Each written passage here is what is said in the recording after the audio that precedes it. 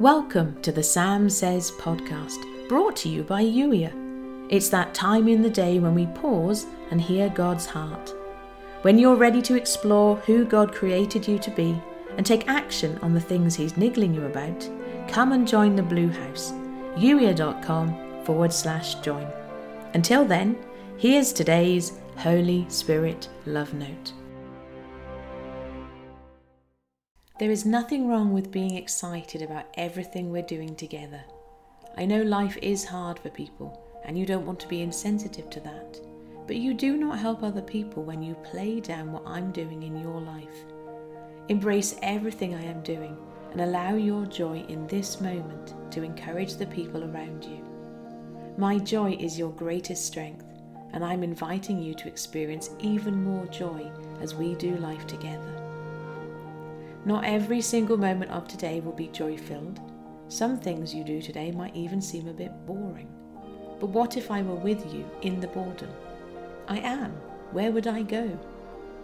How might even the seemingly mundane things of life be transformed by my presence? Again, I don't go anywhere. I'm not hiding myself from you. But your awareness of my presence needs an upgrade, and that's the invitation today. It's time for an upgrade of your senses, all of them, so you can experience me more in this moment. You have shown me the way of life, and you will fill me with the joy of your presence. Acts 2 verse 28.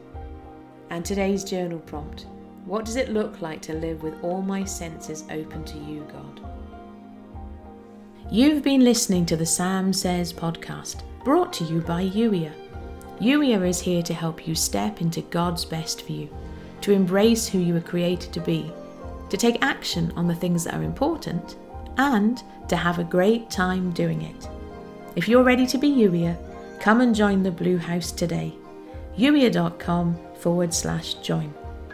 If you'd enjoy reading the Sam Says episodes while you listen, go to youier.com/love notes.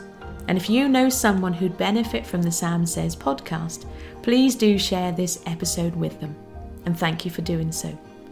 In the meantime, thank you for listening. I look forward to catching up with you in the very next episode.